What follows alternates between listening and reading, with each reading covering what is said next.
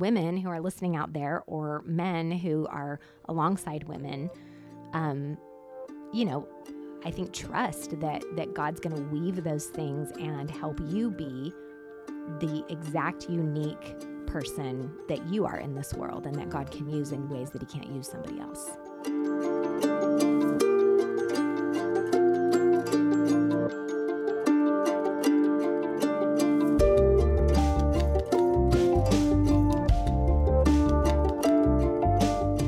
Welcome to the Wellspring Soul Care Podcast. I'm your host, Richard Gotthard. At Wellspring, we deeply desire to see pastors and other leaders lead and serve God out of a well-tended inner life. We recognize that the pressures most leaders face are enormous and challenging, especially in our current context.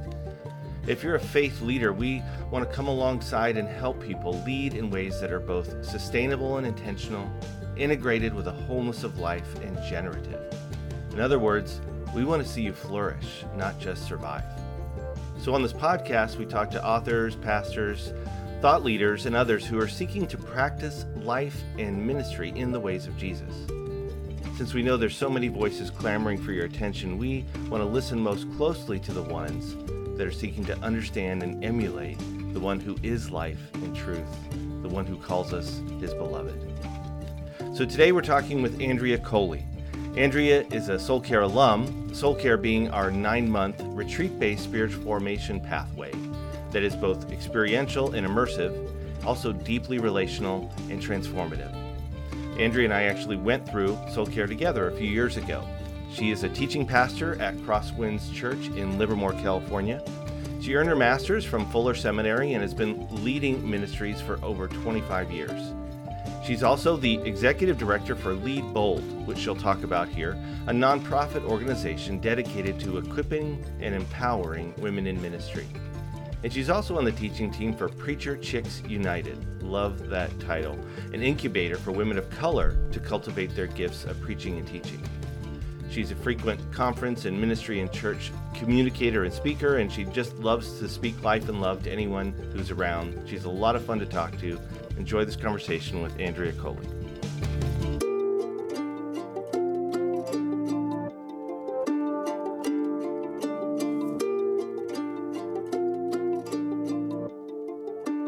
Andrea Coley, what a pleasure. This is going to be a lot of fun to have the conversation with you today.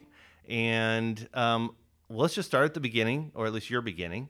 Where were you born? What was that like? No, just kidding. Where were you born and where'd you grow up? Tell us about that. Awesome. Thanks, Richard. I'm so glad to get to be here and talk to, my Wellspring family and everybody else. I was born in a little town in Southern California where once you grew up, your goal was to leave. It was one of those kind of towns. And if you didn't leave at 18 or when you graduated, you probably never did. So I got out of there as soon as I graduated. I didn't go far. I stayed in Southern California until I was about 25. So I did not grow up in a household of faith. Okay. My parents got divorced when I was real young, like 2. And I lived with my mom. Okay. And for some strange reason, she sent me to this little Christian school that was just a few blocks from our house. And that is where I came to faith. So became a Christian in 1st grade, stayed at the school. By 5th grade, I was like, I think I should start going to church. So I had my mom drop me off, go to Sunday school. And so then I heard about baptism and I decided to get baptized. All on your own. Had my mom drop me off to get baptized. Oh yeah, totally all on my own. And she's like, okay. Totally. I also remember the day I became a Christian. She picked me up and I got in the car and I said, Mom, guess what I did today? And, I told her and it was like, okay, go home. And that was all we ever spoke of it. Really? She wasn't neither worried nor curious. Exactly. Just, okay. It was very much characterized, I think, my growing up with a single mom. It was very much like I kind of learned to be very independent and most decisions, even ones that maybe shouldn't be in the hands of a kid, were up to me, and that's kind of just how it was. Wow. So your mom isn't opposed to your faith journey. It's like, okay, you know, that's fine, and you get baptized, and I mean, as a kid, did you have a sense of a trajectory of your life? Did you envision what you wanted to do or be? Before I went to college, I found a church that I really loved and was really engaged in. Location-wise, I was able to stay engaged in that church all through college. That was a church that had a drama team. Oh. So I joined the drama team, and I was leading in the kids' men, and I did a little bit of stuff. We kind of had some choir stuff, but I've always just been dramatic. It came natural.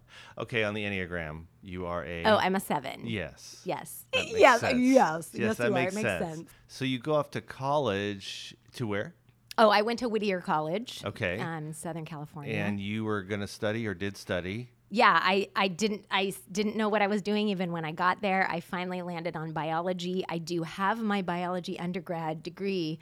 However, right after undergrad, I went to seminary. So I guess I didn't follow that trajectory very well.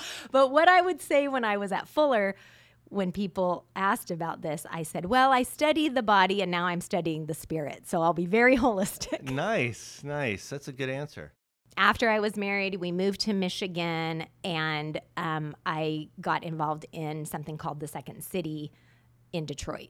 And that's where it went a little different direction. Yeah, no, we need to circle back to that a second because we just skipped over. You met your husband, right? Chris, yes, and who's also a Soul Care alum, but he and Pastor, you guys both pastor here at Crosswinds Church, but Second City. So for those people that don't know Second City, they may have heard that term. It's like, isn't that somehow connected or associated with Saturday Night Live and all that kind of stuff? Tell us what Second City is and how you got involved in it. Right. So in short, yes, Second City is sort of the mothership of all things improv. Started in the 50s and in Chicago, and many of the names that we all know and love from Saturday Night Live have kind of gone through the ranks of the Second City. So they have theaters, or had at the time, throughout the United States and in Toronto as well.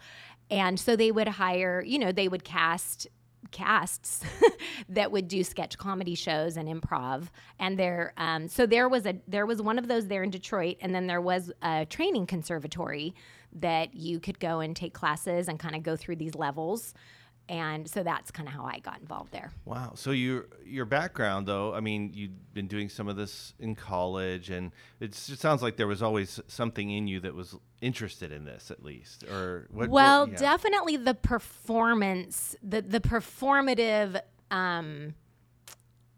gene or whatever, the desire is there. And interestingly, which we'll probably talk about later, is that performance mindset for many years, and I still fight with it today, plays out in my faith. And in fact, Soul Care was a big part of helping me tame that dragon as we become friends with that dragon, as Patty would say. Yeah. So yes, I mean, I definitely have just always been friendly with the stage, like to have attention. I'm a 7, as we have established, so I don't mind the attention. I love speaking in front of people and all that. So it was kind of I hadn't really done improv before, but it worked enough for me to make it through the audition and for them to say I could join this conservatory. So you're doing improv, and I mean, which is all about getting a reaction, getting a laugh, all of that, well, or no? Technically, Richard, it's about living truthfully in the moment. Okay. And when you live truthfully in the moment, it often happens to be funny. Okay.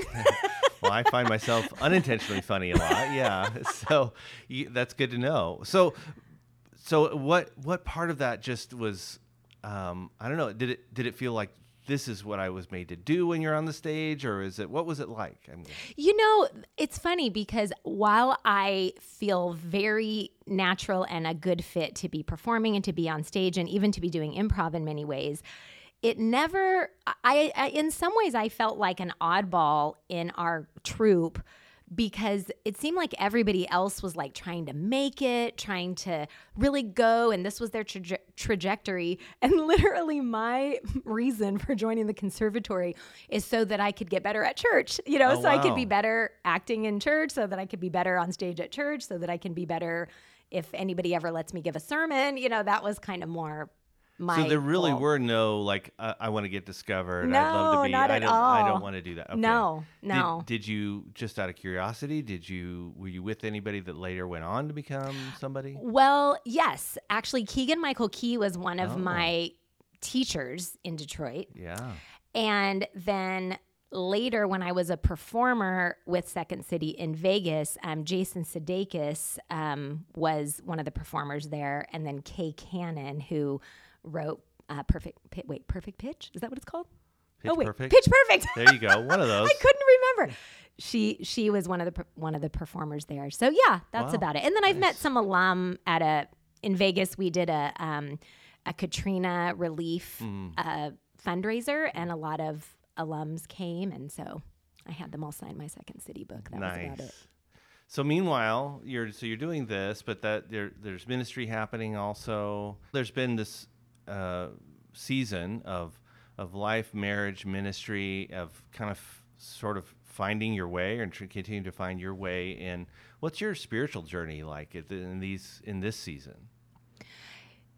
The underlying frustration about feeling not unleashed to do what I felt like God had called me and gifted me to do definitely sort of marked my journey. It was tough because I knew I was called to ministry. I knew I was gifted there. I knew that was my heart. But for many years at a few different churches, I found myself doing all sorts of just random day jobs and then leading as a volunteer wherever I could within the church. It felt like kind of a hustle or like trying to, again, find where I fit. Partly because of just, you want that to click in your life, but also very legitimately because I felt like this is how I'm supposed to be using my gifts, and I am not.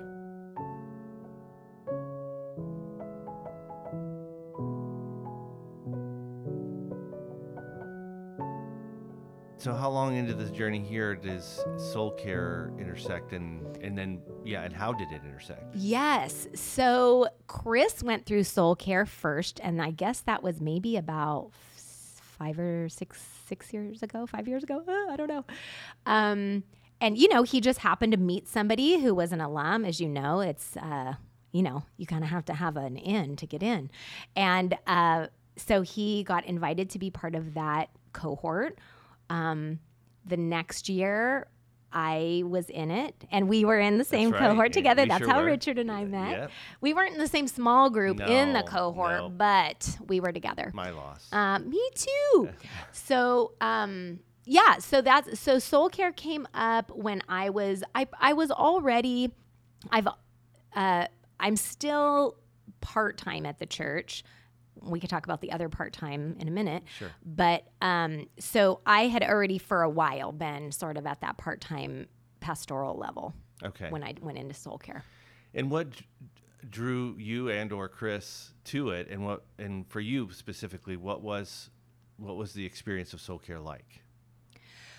Well, what drew me into it was that in addition to my work with Crosswinds, before moving to the Bay Area, and then for sure since, I have also been speaking other places. And that side of ministry, which is partly why I only ever was part-time here, that side of ministry seemed like it was gaining momentum and growing. And so what was also growing in me was sort of this dissonance of, am I going to be able to hold both of these things in the future if this one thing and maybe this other thing are both growing? And so for a number of years, I sensed that this other thing was growing, and it seemed like there was going to be some sort of broadening of it. Now, here's what I'll say. I am not a discerning person. I don't have good instincts. I don't have a good gut instinct, none of that. So if I sense something is coming, it has to be very obvious. So it was like, wait, I really sense this. I think this is happening. So right at that time is when the opportunity for Soul Care came around. And I guess I just felt like this is what I need to be able to ground myself in God, so that if this broadening really happens, I don't get I don't turn into something that I'm not supposed to be because this thing affects me. You know, I don't want to become all about the thing. I want my who I am to be grounded in the inner life with God. I have struggled ever since I was that little kid at the Baptist school who was told they're supposed to have devotions every morning. Like, I struggled with feeling like I always was failing at that. Because I don't love reading the Bible. So We'll come back to that. We can help you with that. edit that out. So I just felt like, you know, I don't know what it needs to look like, or I don't know how to get there, but I need to somehow have something consistent that keeps me grounded in the me and Jesus relationship, so that whatever ministry looks like, it doesn't consume me, and it doesn't turn me into a jerk or an arrogant person or a person who's like full of themselves, you know? So that was really what drew me, why I wanted to do it then. Well, I'm really struck by your awareness of that, because, I mean, if there is a crisis, well, there's probably lots of crisis in the church itself that we could point to, but one of them seems evident to me and others. I'm not the first to point this out, that sometimes people's giftedness and competence gets them platform, gets them position, gets them a spotlight, if you will, and their inner life hasn't either been prepared for that or isn't being nurtured in a way that can sustain or even discern, like you said, what's healthy for them, what would be a good space for them. And so I'm struck by your awareness of a need for that, and saying, I know I need and want that. And so how, in what ways did you discover or find that available to you in going through soul care? Well, one of the things I really appreciate about soul care is that while there are certainly these kind of modules and these ideas that we go through in these practices, certainly we all apply them different ways, right? And we were in the same year, like we said, and we can probably both point to very different, important moments or topics that hit us differently. So what I found is that I was very much able to glean from the conversation and from my direction with Terry and in my own time and all the things, really finding a way, I guess, to realize that, I guess, to further embrace God's acceptance of me. And why that mattered is because, as somebody who is so performative, who's like doing the spiritual tap dance to impress God, also because I like it, to be able to really lay that down and realize that, yes, it's good, and yes, it brings me joy, and yes, God can use me that way, and that's all good things. Those are all in my backpack, as you know, we learned one time. That also none of it matters when it comes to the Jesus and me part. So when we at the end talked about the cycle of grace and the cycle of works, that was really profound for me, because even now, even right now, I'm reviewing that to just continue to stay in that, starting with acceptance as a way to hold loose, you know, active indifference, all that stuff that I learned in soul care, all the performing. And I would say, and this may sound weird, but I feel like most of my performing, quote unquote, fruit has been very positive. And I think it's been good. And like I said, I think God's used it, and I think it is in my giftedness. But even the good stuff, I feel like I gotta keep letting go of it, kind of keep shedding it, because otherwise it kind of poisons. If I even hold it a little, it's like, ooh, look what I'm bringing to the cross. Wow, you know? So all of that in soul care, all of that just continued to, it was like they were just putting these seeds out, and that was all just kind of being fertilized and growing, and even now just still trying to nurture all that. Yeah.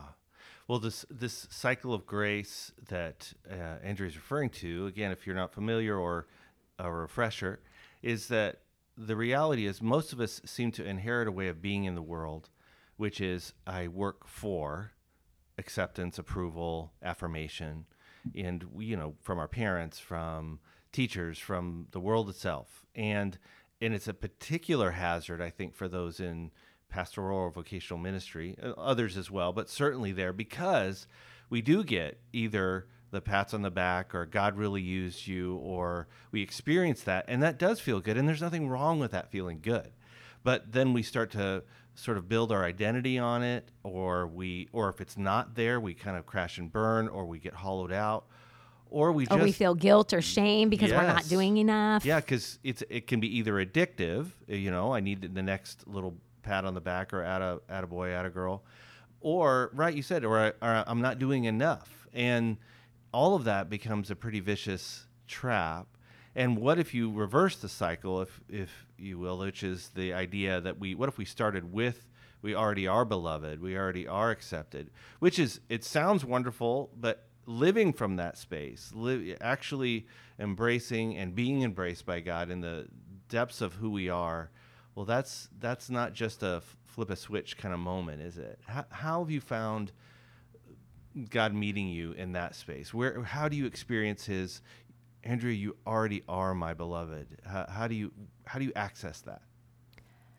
Well, the irony is that if I choose to believe that, and I really do believe it, mm-hmm. I guess probably some people for sure struggle to even believe that's true. Yeah. Somehow I really do believe that's true. Whether I live like it or not is where I have to wrestle. But if I really believe that's true, then in a weird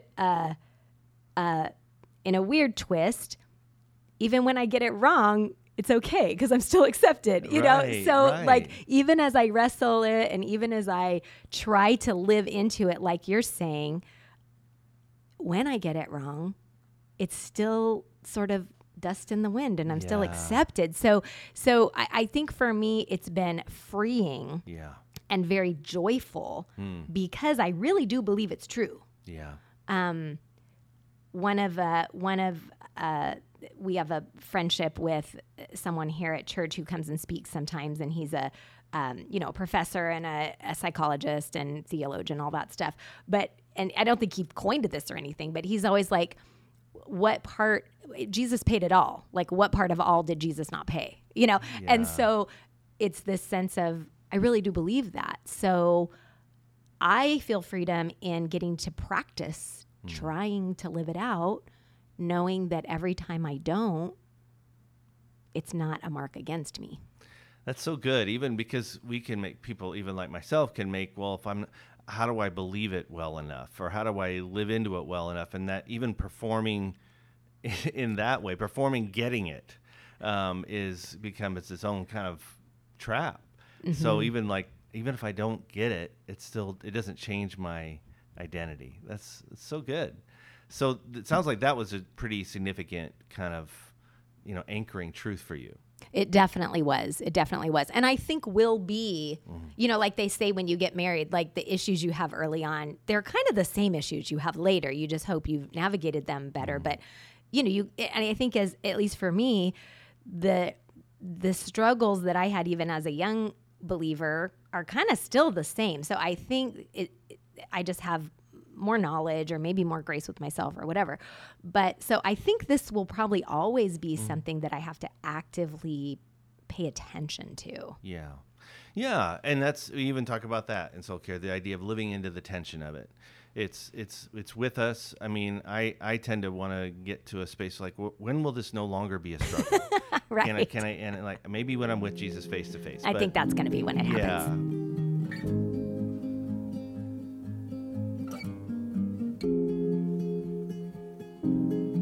Out of that soul care, God was giving you a kind of another vision for a ministry that you want to talk a little bit about Lead Bold? Yes, absolutely. So right as our soul care year was ending, another kind of seed got planted in me through a conversation with some other women pastors where it came to fruition in this organization called Lead Bold, that is all about equipping and empowering women leaders to reach their full potential in ministry. So it is a movement to come alongside and activate women who are ministry leaders.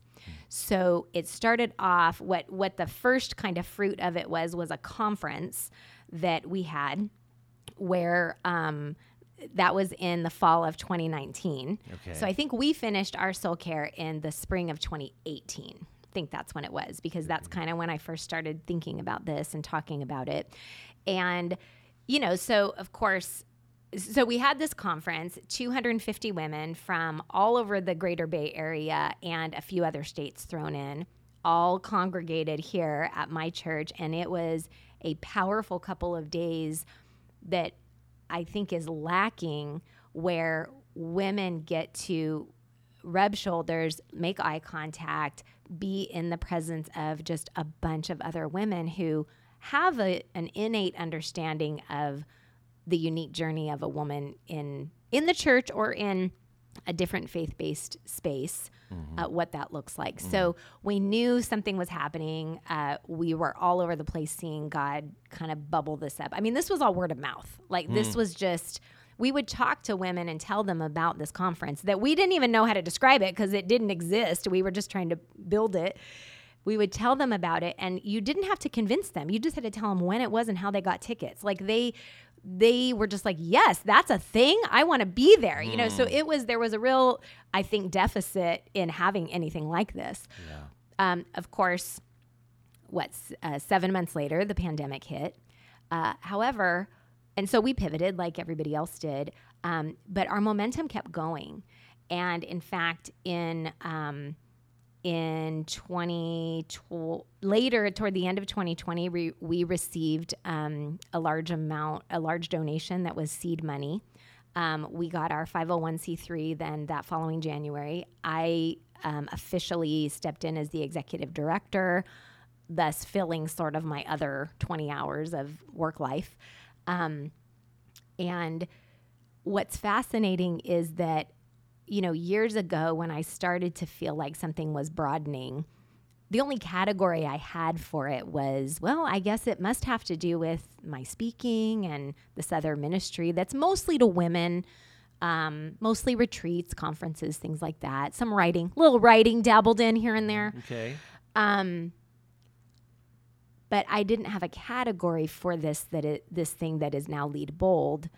And what was crazy to me, and I know I'm not the only one that this has happened to, where this new kind of thing comes up and you look back on your story and you're like, oh, there's 1,000 ways God prepared me for this. I didn't know it. Like even the fact that I did mostly speak for women, I could list off the top of my head 50 women leaders in the Bay Area that I had worked with and had known and could tell about Lead Bold, like stuff like that. Right.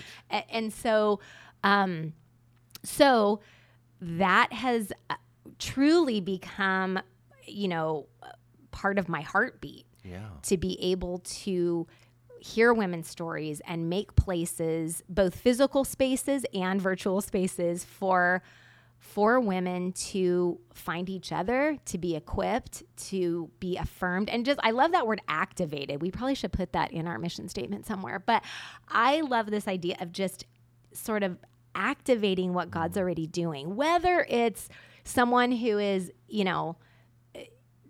very sure of their call, they've been doing it for 30 years, they're a lead pastor somewhere, or whether it's a woman who is volunteering in a small group, or whether it's a woman who's leading in a nonprofit space. It's all it's this huge community that we want to gather and empower. Yeah, because I hear in that, it just seems like too, and it seems like even culturally we're sort of waking up to this reality. It maybe depends on where you are, but just that women have often historically certainly been marginalized, or certainly their giftedness or capacity downplayed, and that's hopefully changing. But it seems like there's often women can feel very either isolated or not affirmed. I mean, if for women that are listening to this that are, just not sure if God has something for them, or why would God use me? I'm just regular old me. What would you say to them? Well, one of the things I learned in improv was say yes. And in improvisation, you have to say yes to what somebody says, the lines that come, the situations that come, because you're all building the scene together. You're writing the story together. So you just have to do it in agreement with each other, because that is what collaboration is, and that's what improv is. So to those women, I would say, just say yes to what you see God has right in front of you. You don't have to have your theology figured out. You don't have to fix the situation you're in if you're in one that feels oppressive in any way. Sometimes you just need to do the work. And in doing the work, maybe that leads you to a different situation. Maybe it leads you to some relationships that will, come alongside you and carry you when you need to be carried. I guess I'm a big believer in not having to have it all figured out. To be in this moment that God has before you. For some women who might be in a place where their setting is not affirming, I find that sometimes those women, they need to go somewhere else to be able to flourish. Sometimes they're invited to stay and be part of the conversation. Sometimes they're invited to stay and just keep doing the work. And I think it's important that we don't judge what someone decides to do. Even with Lead Bold, while the conversation about women's roles and women's leadership is certainly part of our DNA, and it's kind of unavoidable when you get a bunch of women leaders together, it's not our agenda. It's not like, also we're always going to talk about this, because again, it is to empower that woman, whatever her calling is, to be freed up to do it. So yeah, I would just say to keep saying yes to what God puts in front of you, because like how I looked back and saw all these things that God really wove together, even like improv, who knew that could be something God would weave in, right? That I think that's kind of how God co-writes all of our stories with us. So women who are listening out there, or men who are alongside women, I think trust that God's going to weave those things and help you be the exact unique person that you are in this world, and that God can use in ways that he can't use somebody else.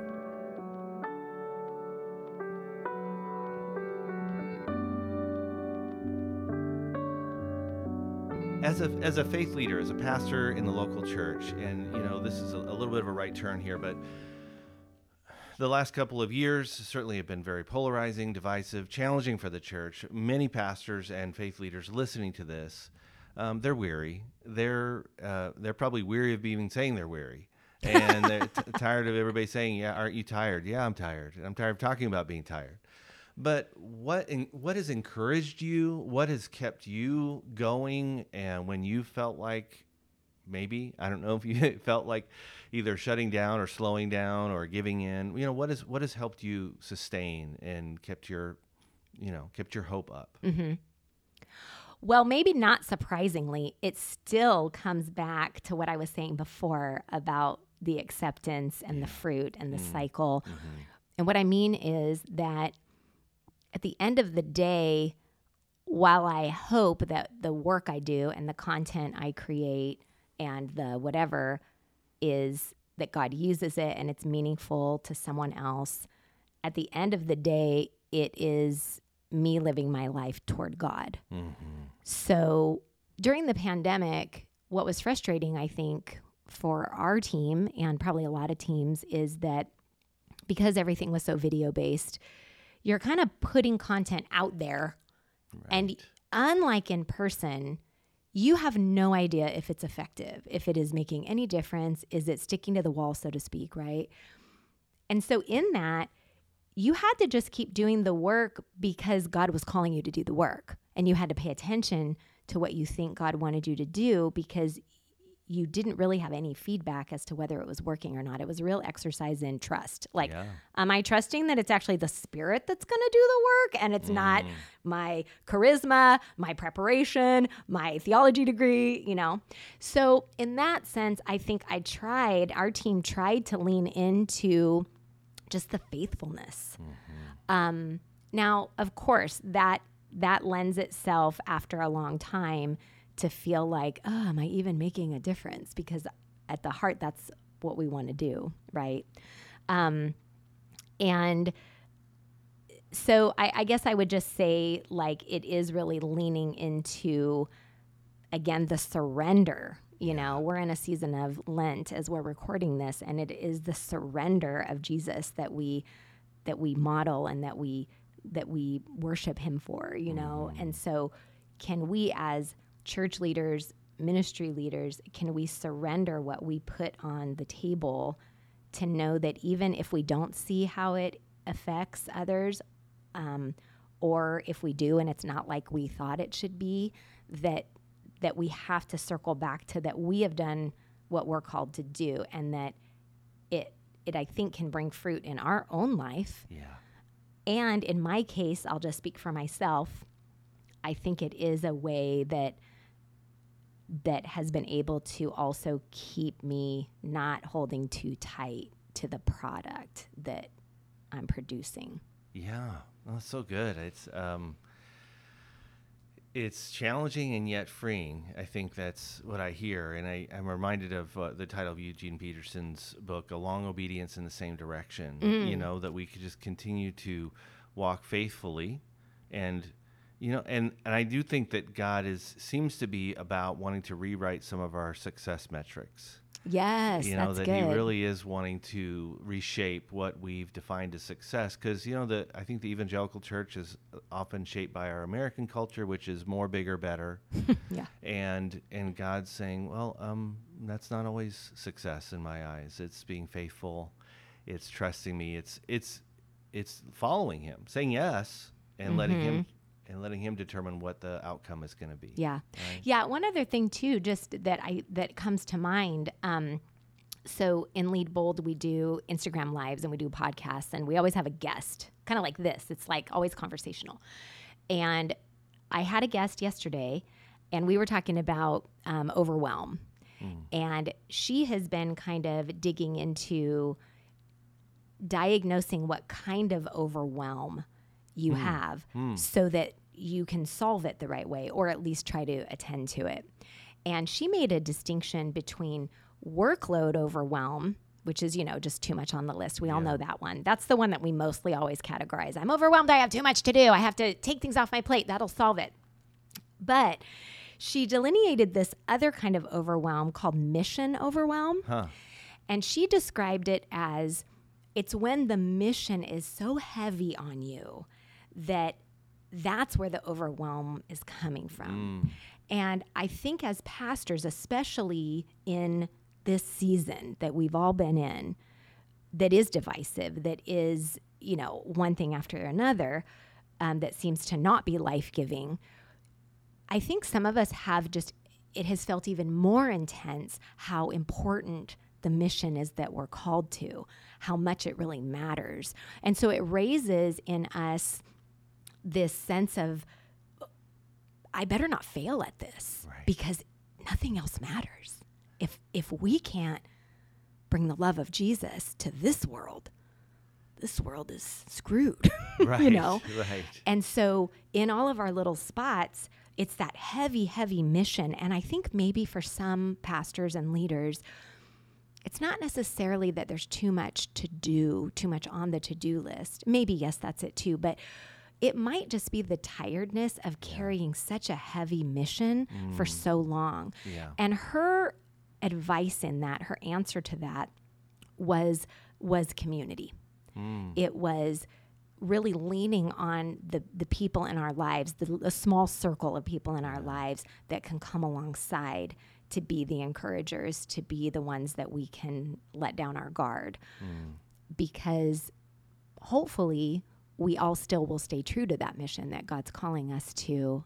But this is a season where it's really, really hard. Yeah, that's good. And there's a need for us to travel even more closely, even more authentically and vulnerably with a smaller group, perhaps, that we can share that the burdens we're carrying. And I think I would add to that one more piece is that the mission is ultimately not up to us. Yeah. I think that's one of the things that God has been rewriting in my own mind and heart for the last number of years. I would never have said if it's to be, it's up to me, ultimately in God's kingdom. I wouldn't have said it out loud, but I felt it deeply. And I think there's a lot of faith leaders, a lot of pastors and others that even though we'd say, no, it's Jesus' job to grow his kingdom and establish it and all of that, but we feel this deep burden that I have to make something happen. And if we could free up somebody today in going, frankly, you can't make something happen. That's not our job. Yeah. And but that might even sound heretical to some of us, but it's just true. Yeah, we talk a lot around our church about, we're not in charge of outcomes. It's only God that can do anything with outcomes. We can control what we put in. We can be obedient to the obedience to the long obedience in the same direction. Long obedience in the same direction. Yes. Yeah.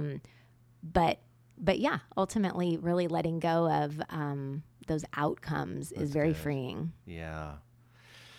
Love that. I remember a counselor many years ago said to me, Richard, what do you think it would be like to live as if you took action without an attachment to the outcome? And I thought, that's a really neat idea, and I can't do it. I should try that. I should try it, but all you heard was blah, blah, blah, blah, blah. Thanks. That maybe works for you, buddy. But it's stayed with me, obviously, for a long time.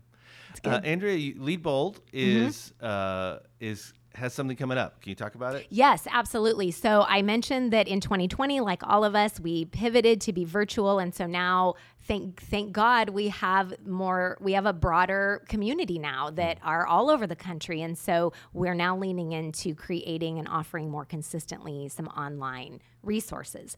So on April 30th, we have something coming up called Inspired to Lead. And that's a Saturday, and it's just a 9 to 12 Pacific time where we have a guest coming in. We're talking, by coming in, I mean she'll be at her home in Austin, Zooming in, but talking about confidence. As women, I think, well, maybe all of us, we certainly know how to fake confidence, and we've had to do that a lot. And I think we probably always have to do that a little. But what is it to really nurture true confidence as a ministry leader? So that will be a time where we get to hear from her, a couple of messages. We get to break up into just Zoom rooms to get to know each other, to talk about what we're learning. Because again, part of Lead Bold is to be connecting relationally with other women that are also leading. And just kind of a good connecting time that hopefully will be full of tools and resources and real strategies that you can build into your leadership, and will be just a space where online you get to be with other women who, like I said, innately understand something about you because they're also a woman leading. So that is on our website with all the information and tickets. And we do have, everything's on there, and just would love to have anybody in this community be a part of that, because our heart is just to continue equipping. Awesome. We'll link to that in our show notes, as they say. That sounds so professional. Oh yeah, that was really good. Yeah. But we will link to that. One last question, or really just an offering, is, Andrea, somebody out there listening, maybe more than one, is feeling perhaps as they listen to this, I'm as good or as bad as my last performance, whether it was a sermon I did, a meeting I led, a way I showed up. I'm as good or as bad as that, and I don't want to live in that space, but that's how I feel right now. What would you say to them as a kind of a closing thought to remind them of this cycle of grace that we talked about? What would be an encouragement you would offer them? Well, I do think it is important to notice, like we learned in Soul Care, notice that feeling, that sense of it wasn't enough. Because only when you notice it can you then try to practice to release it. It definitely is a mindset of we judge ourselves and we grade ourselves, we evaluate ourselves. So it's not a simple answer, but I think it's really just when you don't really feel that you can release it, sometimes going through the motions of releasing it is what builds that muscle, the proverbial muscle memory. Yeah. So I think it's even in prayers, being able to let that go to God again in your prayers, journaling to be able to release, really whatever you can do that continues to, it's not like, all right, I'm over it now. I'm not ever going to think about that thing I did that I wasn't so proud of or whatever. It's a continual thing. It's just like we talk about with God, it's a relationship. So it's not, you have to nurture it. So I think with those things, it is continuing to let go. And again, just circling back to that idea that you have no idea how the Spirit used what you did. Yeah. It could have been the dumbest thing you said that was what somebody needed to hear and that made them click. It could have been the mistake that you made that allowed somebody in your audience to see you as human and relate to you better. You have no idea. Yeah. And at the end of the day, if it's something that can help you see that God is bigger, that He is responsible for outcomes, then it can still be seen as a gift. Well, we will close with that. That is good. Thank you, Andrea. What a joy to get to talk to you today. And we'll check out Lead Bold in the show notes.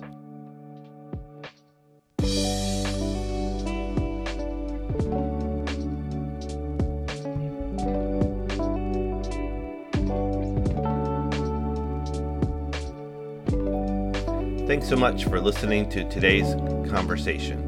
We hope it's been helpful to you, and we'd love to serve you in any way we can at Wellspring. For more information about who we are and what we do, please go to wellspringca.org or look us up on Facebook. Just search under Wellspring.